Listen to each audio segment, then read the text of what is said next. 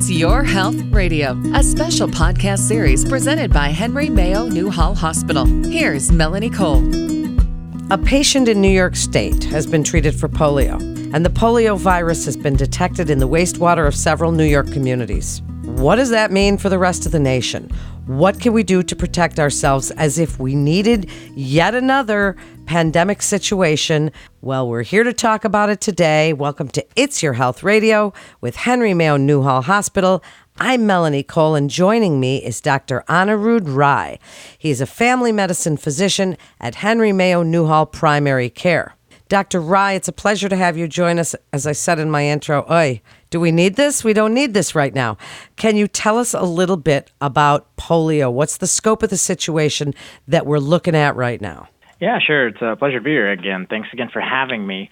So to give you an idea of the polio, and yeah, that article did make quite an impact. Once again, I'd like to say I have no sort of disclosures for any sort of pharmaceutical companies, and there's no conflict of interest on my end. I'm just here to state the facts and what we know so far. And this title, the article that came back in June 2022, which did say that there was some detection at polio in the UK, and now we're seeing one in New York. And then, yeah, definitely people can be a bit flustered by something like this, but I'm hoping that this information would be more encouraging than not. So to start off a little bit about this, again, is from a historical standpoint, polio has been a very, very well-known disease, actually. We've known from the Egyptian hieroglyphics that, yeah, polio has been around for quite some time. So it's been there since the dawn of man, as far as we know. But it's something that has been evolving, and we've been learning more about it. So to start off the case, at least from the one that we first detected in the UK in 2022, in which it was detected in the wastewater of UK and London, to give you an idea of what that really kind of entails is we generally didn't have too much capacity to kind of test to see how viruses have been going. But thankfully enough, wastewater has been a pretty good endeavor for us to test particular viruses just because it's so easy to get to and it's very easy to kind of test the particular viruses. And thankfully enough, this virus tends to shed via our GI tracts, meaning that we stool or we kind of poop out this virus and we could test in the wastewater. The other benefit of that is since it's an enclosed capsid virus, usually it's not enveloped, it tends to be more alive in those environments for a longer period of time. So it gives us the opportunity to kind of test it in those environments. So thankfully enough, we have the technology to kind of go that far. And fortunately, we did have the opportunity to kind of detect it. But what does that really mean in the outrun, I think, is the main question for just us physicians and the general population. When it comes to something like this, it can be quite scary. As you know, historically speaking, in the 1930s and even in the 1800s, polio was a pretty vast disease that we were still learning more about, and it would cause paralysis, which was unfortunately irreversible. And even that, from that standpoint, it was pretty much impossible to treat because we didn't know what was going at that point. Thankfully, around 1955, where the vaccines kind of came out, and again, we're going from a historical perspective, and the best way to kind of determine what this outbreak or what this polio sort of manifestation means is to kind of understand what that goes, because it plays a pretty crucial role about how this particular strain of polio did get introduced to New York. So to start off in 1955, we saw a drastic decrease in polio, and the reason for that was because of the vaccination that Salk made. It was an inactivated polio vaccine, and the nature of this vaccine per se was a bit difficult to make just because there's 3 strains of polio that we know of so far, 1, 2, and 3. And unfortunately, if you get immunized from one of them, you're still not covered for the rest. So you have to have coverage for all 3. And thankfully, this vaccine came out which inadvertently had coverage for 1, 2, and 3. And they found out during this study, it was, in fact, from my standpoint, it was the largest study known, at least as far as we know, about 18 million babies were kind of tested to see, hey, can we prevent polio?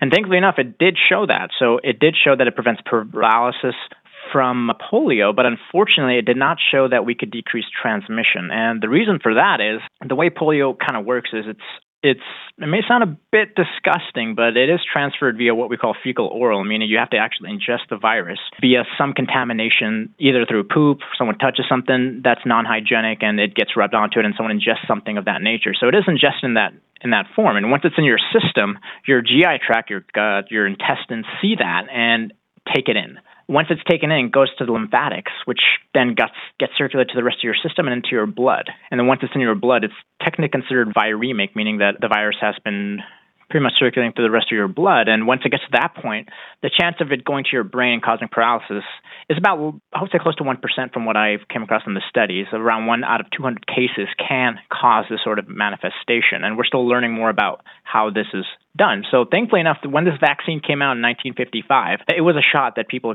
got. And it did prevent paralysis, thankfully enough, because it caused the body to produce antibodies.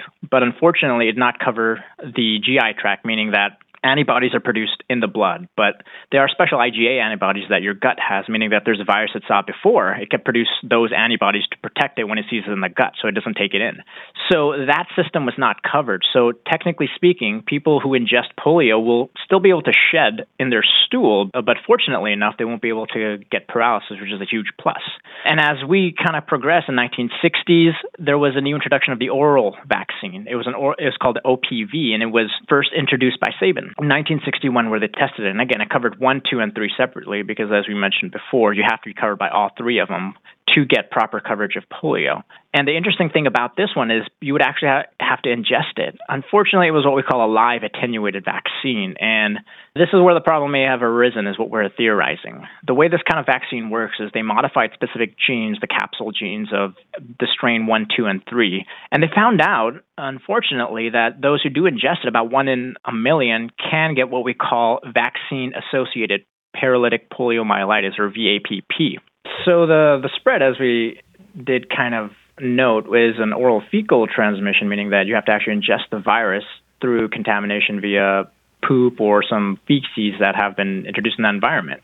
So if we were vaccinated back at the 60s, talking about myself here, does that help protect us at all anymore? Depends how you've been vaccinated. I mean, 2000s, they discontinued the oral polio vaccine. So either way, if you got the one that when you got poked as a kid, then yes, you are protected from the paralytic form, but that doesn't keep you from spreading it if you ever have an exposure to polio. So you could still spread it via feces. It's just that you won't have any manifestations of paralysis or anything of that nature. So you're protected in that case. And that's what the whole point of the campaign of eradicating polio, is to prevent the irreversible paralysis.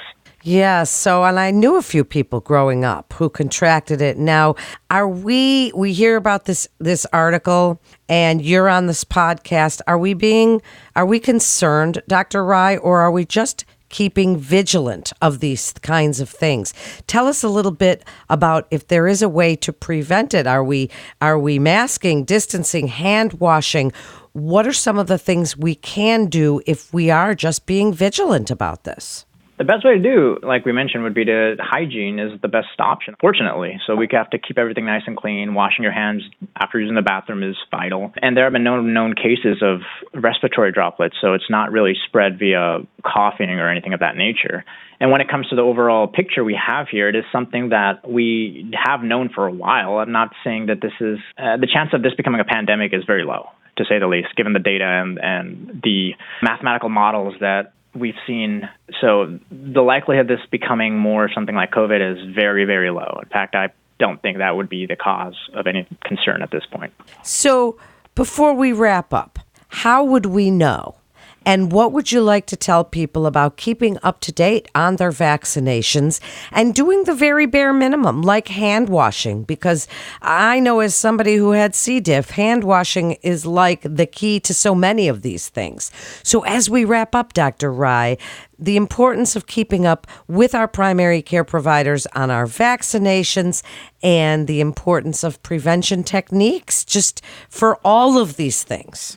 Yeah, absolutely. I think hand washing is one of the main causes of declining death in the past. So that's vital for particularly this organism. And getting up to date on your vaccinations, particularly for kids, is vital, just because paralysis associated with this organism is incredibly harsh, especially on someone who's just learning to walk. And that's part of the reason why the U.S. had this campaign of eradicating polio in the 1980s. Specifically the end of the 1980s. So vaccines, I would highly encourage everyone who is at the right age to get vaccinated for polio now, just so we get better protection and eradicate this organism. Really important information. And I think it's so important that you mentioned that it's still really rare. This isn't something that's spreading. You said you don't think that it's going to become an epidemic like COVID or a pandemic or something. So I think that's important to tamper down the panic that comes with every new little bit of information. And Dr. Rai, you're a great guest as always, and thank you so much for joining us again and really helping us to keep up with these things so there's not misinformation. And you can learn more about polio at library.henrymayo.com. Just type polio into the search box. And to make an appointment at Henry Mayo Newhall Primary Care, please call 661-200-1710. And that concludes this episode of It's Your Health Radio with Henry Mayo Newhall Hospital. I'm Melanie Cole.